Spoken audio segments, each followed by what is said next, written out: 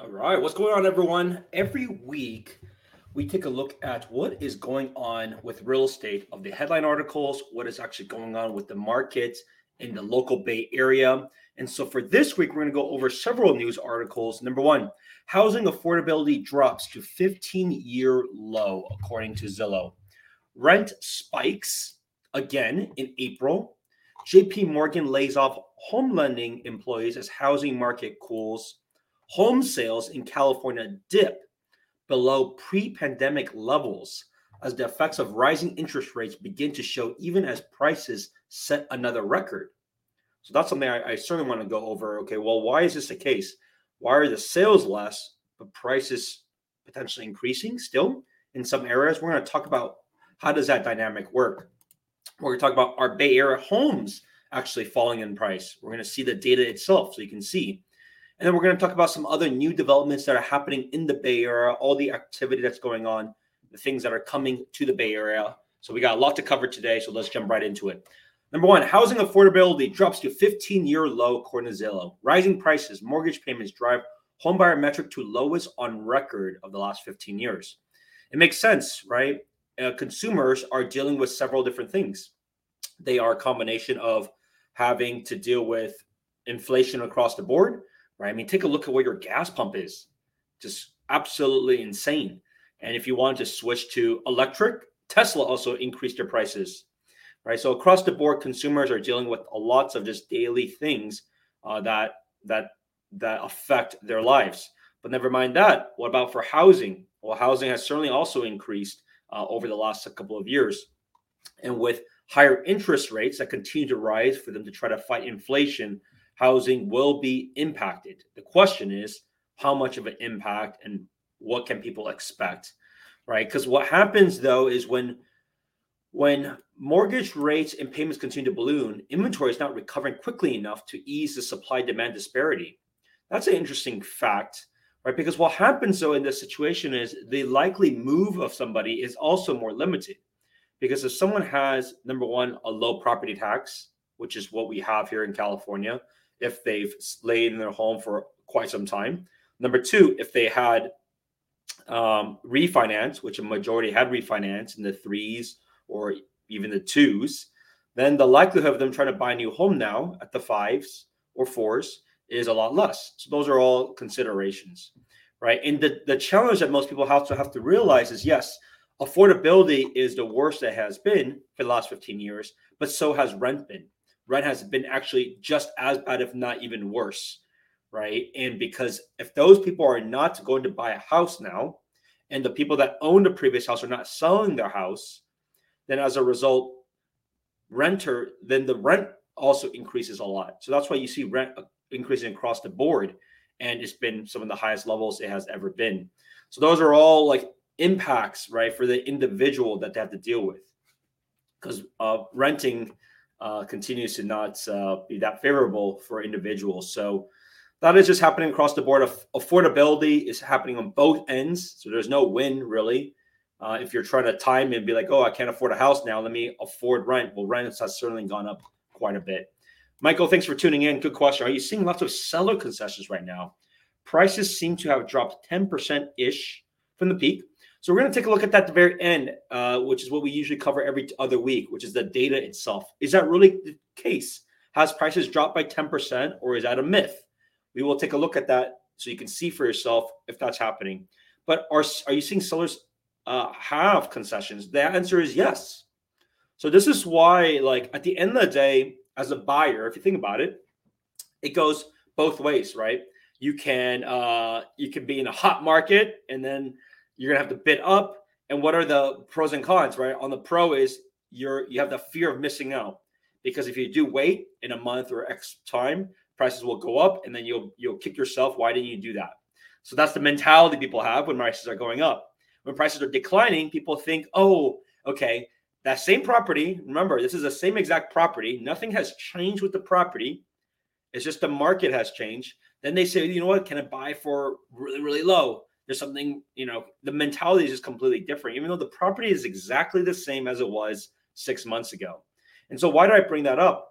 Because now people are potentially going on the opposite pendulum swing, right? They're going on the completely opposite side of being just thinking that everything is, you can't buy anything, which is not the case. And so the beauty of right now is that those buyers are actively looking. You can still, it's not like people can't afford a house.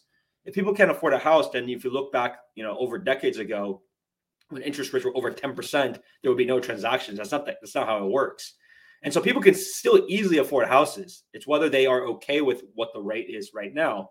And we'll talk about strategies there too. But the fact is there are opportunities, like you can buy with low money down, right? In the past, you couldn't, because your low money down wouldn't have had issues appraising. And so you wouldn't have been able to actually go through with that transaction because you had a big risk that it wouldn't appraise. But now you can go with low money down. You can also go with adjustable rate mortgages. I mean, even 7-year, 10-year ARM products, which are basically a much lower rate than 30-year fixes. You can go with that first. Those are still in the 4s, to be fair, right? So you can do that. You can then refinance later on. So you have lots of options there. But on the seller side, there's also more flexibility. Like I got a 2-in contract of requiring someone to sell their house first. So we were contingent on the sale of a house that wasn't even on the market yet. Like, do you understand how amazing that is for a home buyer to have even that option that they've never had, right? Like there are flexible things that are there now than before, or of course price drops, right? So we got in contract for another great home. They listed it for, $3 million. We were able to get it for, over 10%, 15% lower than the original ask price, right? And that didn't take that long to do. So it all depends on the situation. So what you want to understand is, okay, well, what is the situation, the strategy for that individual home? And now is the time to potentially take some risks of, okay, if you're okay potentially losing the home, you may be able to be very aggressive on price and you may get it. But you still have to realize it's still like things are still moving, right? Not every home is just sitting stagnant. That's not how things work. There's still hundreds of homes that transact every single week in a county alone. So, but you just have to understand, okay, what are the levers you have? What are your options? And for this home, if there's not that much competition, I would say if you're okay to potentially lose it, because that's the risk of going lower, you can take that bet and then make an aggressive price. And then we see what happens. So that's what I'm telling clients for those that are willing and interested in making that bet. So that's about housing affordability. Next, rent spiked in April. So as I mentioned, the downside about this is that if they're not buying a house, what do you think they're doing? They're just paying rent. And the reality is there's no affordable rent that's being built ever, right? Look across the Bay Area. Look across everywhere. It's all luxury ones. And those are getting completely filled too. It's not like they're empty. So the fact is the rent is going to continue to rise because those builders are building these new inventory. It's all these luxury ones. And so that's very material to deal with. Taehyung, good. Thanks for tuning in. I am here in the San Francisco Bay Area. More importantly, I'm in the South Bay. Next, what does happen when things rise though, right? So price, there's two variables that are important. There's a transaction volume side of things, and there's a price side of things. They aren't necessarily correlated, and people make a huge mistake of that. They're not exactly one-to-one. Oh, it's slowed down 20%. That means price is going to slow down 20%. That's not how it works. A lot of people just choose not to sell anymore. But from a business perspective, that's why you see layoffs at companies, at real estate companies, like lending. The volume will decrease. There is no doubt about that. That happens every single time. The volume decreases, right? So what does that mean? These companies that have a fixed headcount that are processing, X amount of loans a month, right, will need to make adjustments. And so that is a very big factor of this, is that they will lay off lots of employees because the volume is a whole lot less than before. And so you also see that with others, right? Whether it's Compass that you saw previously, whether you saw Redfin, whether you saw these players, because they have a very fixed cost structure banking on the transaction volume. Well, when that changes, layoffs continue to happen. So the thing is, as you can see, if things continue to even slow even further, this will get worse because this is an initial cut. I may argue that a lot of these cuts aren't actually that big yet, right? Because they're just probably just truly a normal trimming of fat, to be fair. So you can see like they only affected lay off the 100 people out of 274,000. So it's not even that much. But of course, this will catch the headline articles and things like that. Tehan, I'm from San Francisco. That's great. I'm looking at the North Bay. Do you focus here at all? I do. So why don't you just send me a note? Send me a text if you don't mind, and I'll get back to you after 408-547-4590. We can go over some options that could be suitable for you. Meg, thanks for tuning in. When do you see renting being more affordable? You are looking at South Bay and the Peninsula to rent in the next 4 months. I appreciate you tuning in. I don't think it's going to get more affordable. I think it's going to get worse. As I mentioned, the only way rent gets more affordable is from a pure population shift. And we're not having a shift away from the Bay Area. There's still lots of people coming. That's why rent continues to increase. And as a lot of people give up and not buy homes, all those buyer pools of the rents are now just going into the renter pool and competing there, right? And as I mentioned before, look at all the apartment complexes, anything that's being built. Those are all luxury ones. Why are they doing that? Because they can, right? Those are all rented out. They're not like they're vacant, right? So I would say, look for, if you want to try to save money, try to get a bigger place. I would say, actually, I would say this is a strategy. Get a bigger place. So don't get like a 1-bedroom, 2-bedroom, get a house and then try to split that with others. There's so many people that are wanting to save money. So go with that approach, right? Get a bigger house than you would need and then try to find renters to all go on that application at the same time and then split it. And then each renting out rooms will be a lot cheaper than doing something like your own separate space. Yes, it'll be inconvenient, but you can save money and hopefully you can, everybody else is doing the same thing. They're trying to save money either for their own cash flow perspective, or a lot of people do that to then save for a house as soon as possible. Then they buy a house and then they do the same exact thing. They rent out all the rooms and then now they're the landlord. So that is actually the best strategy that you want to use is try to find others. There's plenty. Just look on Facebook groups everywhere. There's tons of people trying to find rent. Like it's crazy. It's everywhere. The Bay Area is super busy when it comes to this kind of activity, but hopefully that helps. So as I mentioned, more news. Home sales in California dipped below pre-pandemic levels as the effects of rising interest rates begin to show even as prices set on the record. We just saw another article of that, and this was posted just as of last week. We'll talk about that. Altogether because some of this information is lagging from these articles I want to go over. Are Bay Area housing prices falling? Now you see a lot of news sharing this feedback. So we're going to talk about that momentarily when we see the data itself. We're also going to talk about some of the activities, right? At the end of the day, what I want also people to focus on is things don't just stop, right? There's still lots of activity happening across the board. Yes, things will go up and down just like they always do with the real estate cycle, with the economic cycle, but there's still activity being built and being done throughout the entire Bay Area, right? San Jose Council approved nearly 1,000 housing units in new urban village. This is a pretty big move that continues to be done, right? Like a lot of these mixed use spaces. I mean, this is fantastic in terms of options and where it's going to be built. And take a look at this location. This is west of Campbell, so it's a very good location. And it's a very good location. This is not the same as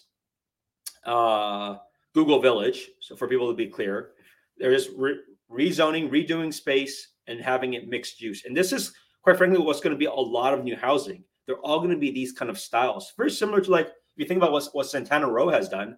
I mean, did you know those flats and those condos are over $1 million, and they're very desirable, right? So as long as people can create an atmosphere of things to do in an area, there are solutions there, and people will certainly pay those prices. So that's something just to be mindful of and what to be watching out for.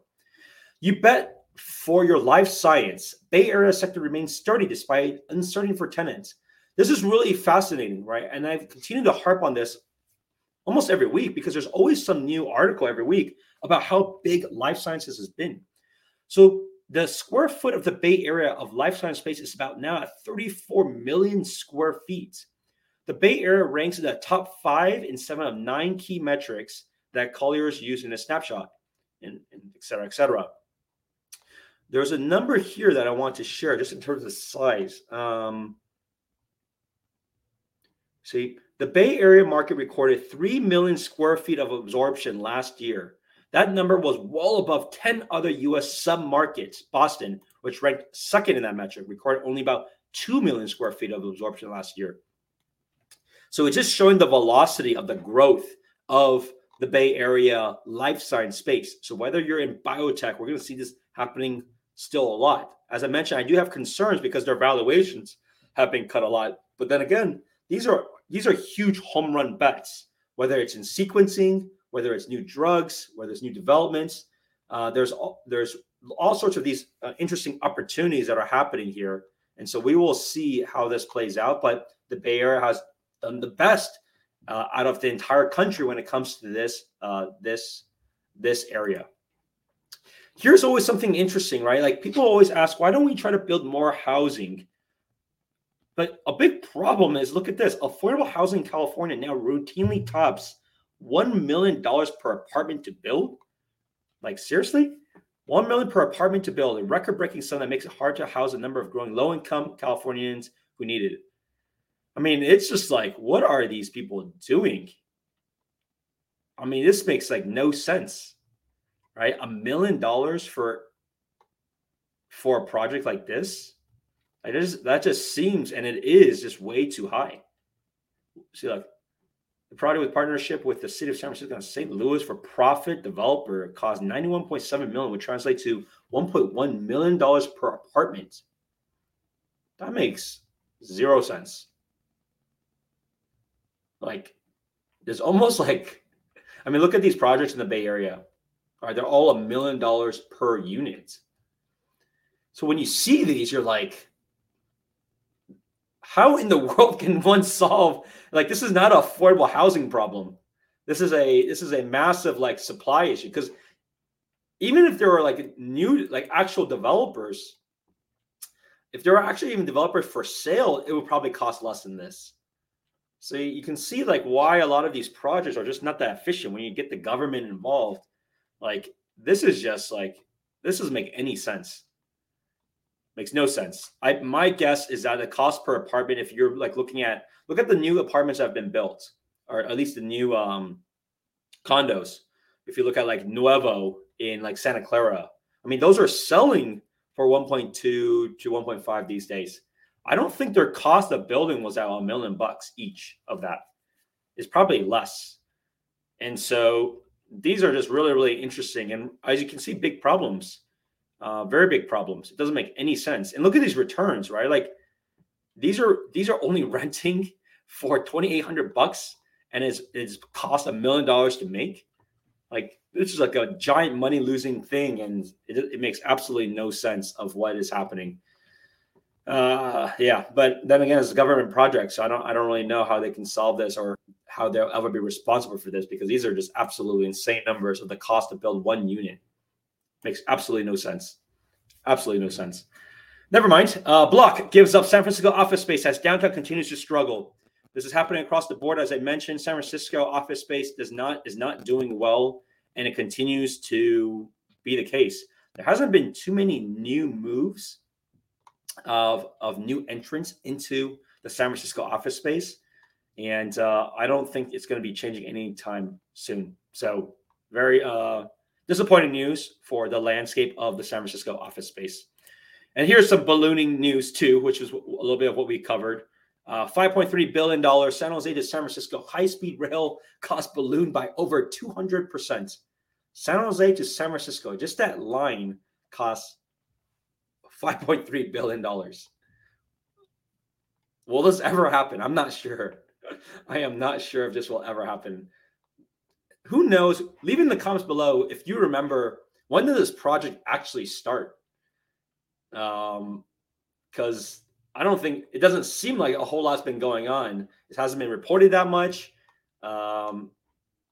Yeah, I know they're electrifying the Caltrain line, so they're going through that. But the fact that this is continuing to spiral just like crazy because there's no accountability of this. There is inflation, which is real, but at the same time, these always happens by like way more than what inflation numbers are. So it'll be interesting to see when this actually plays out. I know they're electrifying the line of the Caltrain, which would be good, but then we're repurposing that entire line itself. You can see this line just falls through the Caltrain station. So yes, it'll be interesting to see when this actually will be done and when would the final result be, especially as the ridership now is a whole lot less than before. Okay, let's take a look at the market updates itself. So let's take a look at the data. So the key about this is I want to bring up a few metrics that people should know about. I want people to compare several things. How many new listings are coming up for this particular week? Because there's no holidays. Well, there's Juneteenth, but it's, as you can see, it's kind of the same as it was before. So the new listing count is kind of similar to it was back even in April and in March, or sorry, in May. But the difference is you can see the absorption, right? So the number of contingent and pending is less. It's not like 50% off, right? It's just, 20, 30% off. You can see what happened with prices though. So the June figures we're at the 24th or 25th. So we're already getting close to the end. So these numbers are pretty much going to be finalized. You can see it just depends on when you compare it to. So if you compare it to the highest of April, yes, it has dropped by Michael, what you have brought up, maybe around the 10% mark. So it's all relative to when you compare it. If you compare it to May, it doesn't seem that way, right? So when you do the comparison of a home, you got to see when did it actually sell, what did it look like how's the conditions, any negatives. You do the plus or minus, you do the evaluation like that, like an appraiser would, and then you come up with the valuation. So it's just important to be mindful of the trends, and each county has something a little bit differently. If you look at condos and townhomes, it has declined, as you can see. Next, Santa Clara, 532 new listings. So that's quite a bit of new listings, a little bit less than some of the April, May timeframes. You can see the contingent pending a whole lot less than the San Mateo County, right? This is a very big decline, 230. This is the big decline of 40%, right? 40% decline in the amount that's going contingent pending. So you can see the inventory levels will keep rising. You can see the prices. The prices have also declined, right? So you can see March, April, May were the highest times, and you can see June figures have declined. So it is real, and it is happening across the board. Now, the question, though, people have to also remember is relative to interest rates, has it actually declined that much? If you compare now, interest rates are about maybe 2% higher than it was at the highest, at the best time, which is equivalent to about 20% of monthly payments. So if you look at that, then we're not there. So it's actually still have been better to have bought at that time. But obviously, time will tell as things continue to play out. Condos and townhomes, same result. Look, Alameda, look at the absorption, 194, right? This is a very much lower number than before. Same kind of 30, 40% less contingent pending. You can see prices have actually declined in June. May was still a very strong time for them, but then prices have declined in June and have already declined now for condos and townhomes too. Let me see if I have Marin County. Yeah, Marin County too. So Marin County, everywhere, as you can see, everywhere was kind of the same story, right? A lot of it was either peaked in April, May, which makes sense. That was a very hot time. And then June figures are already much lower than it was. But I would also cautious some of the things. Let me just see this too. If you look at Santa Clara, one of the things about this is there's also aspects of seasonality. So it's a combination of the two factors. The summer is less busy, to be fair, anyways. So there is that to be factored into. So it's not all economy, not all interest rates. There is also a lot related to just general seasonality. I know people are traveling like crazy. I know I have like 4 or 5 trips in the next 2 months alone. So there is that aspect of seasonality just to factor in, but it's all those factors in of why we're seeing this. So for buyers, as you can see with this kind of spread, it's just great opportunities for those individuals because you have a lot to choose from. So if you can't find a home right now, it's not about a lack of supply. It's about, are you looking still in the right areas? Because you can see the median price is still in Santa Clara County. Let's say it's like 1.7, 1.8 for a single family home. So if your budget is 1.2 and you're like, why can't I find any homes? You're still not looking in the right places. right? So people just need to be well aware of that and understand, like, at the end of the day, yes, prices have declined, but you should still be looking in the right areas. It's not like all of a sudden your budget is good for every place in the Bay Area. So you still got to be realistic and mindful of that. At the same time, you also have to factor in the increase in interest rates, because the fact is, if you look at those numbers, your affordability actually is probably still worse than if you bought it in April, given the interest rates increase. So my suggestion for those individuals, think about like adjustable rate mortgages, ARM products, because you can always just buy the house and then refinance at a later time. I don't suspect interest rates will stay this high for the next 5 years. I don't think that's the case. I think it'll probably be for the next couple of years, but I don't think in the next 5 years. And then ultimately you can then decide to refinance at that stage into a 30-year fix. You can redo it to another ARM rate. You have lots of options. Well, I hope you enjoyed this episode. I don't think I'm going to do an episode next week, given it's going to be the long weekend, and I'm going to be in Vegas for the UFC fight. But of course, if there's any questions, feel free to leave in the comments below or send me a text. Voice your rate 547-4590. I'll see you at the next one. Bye now.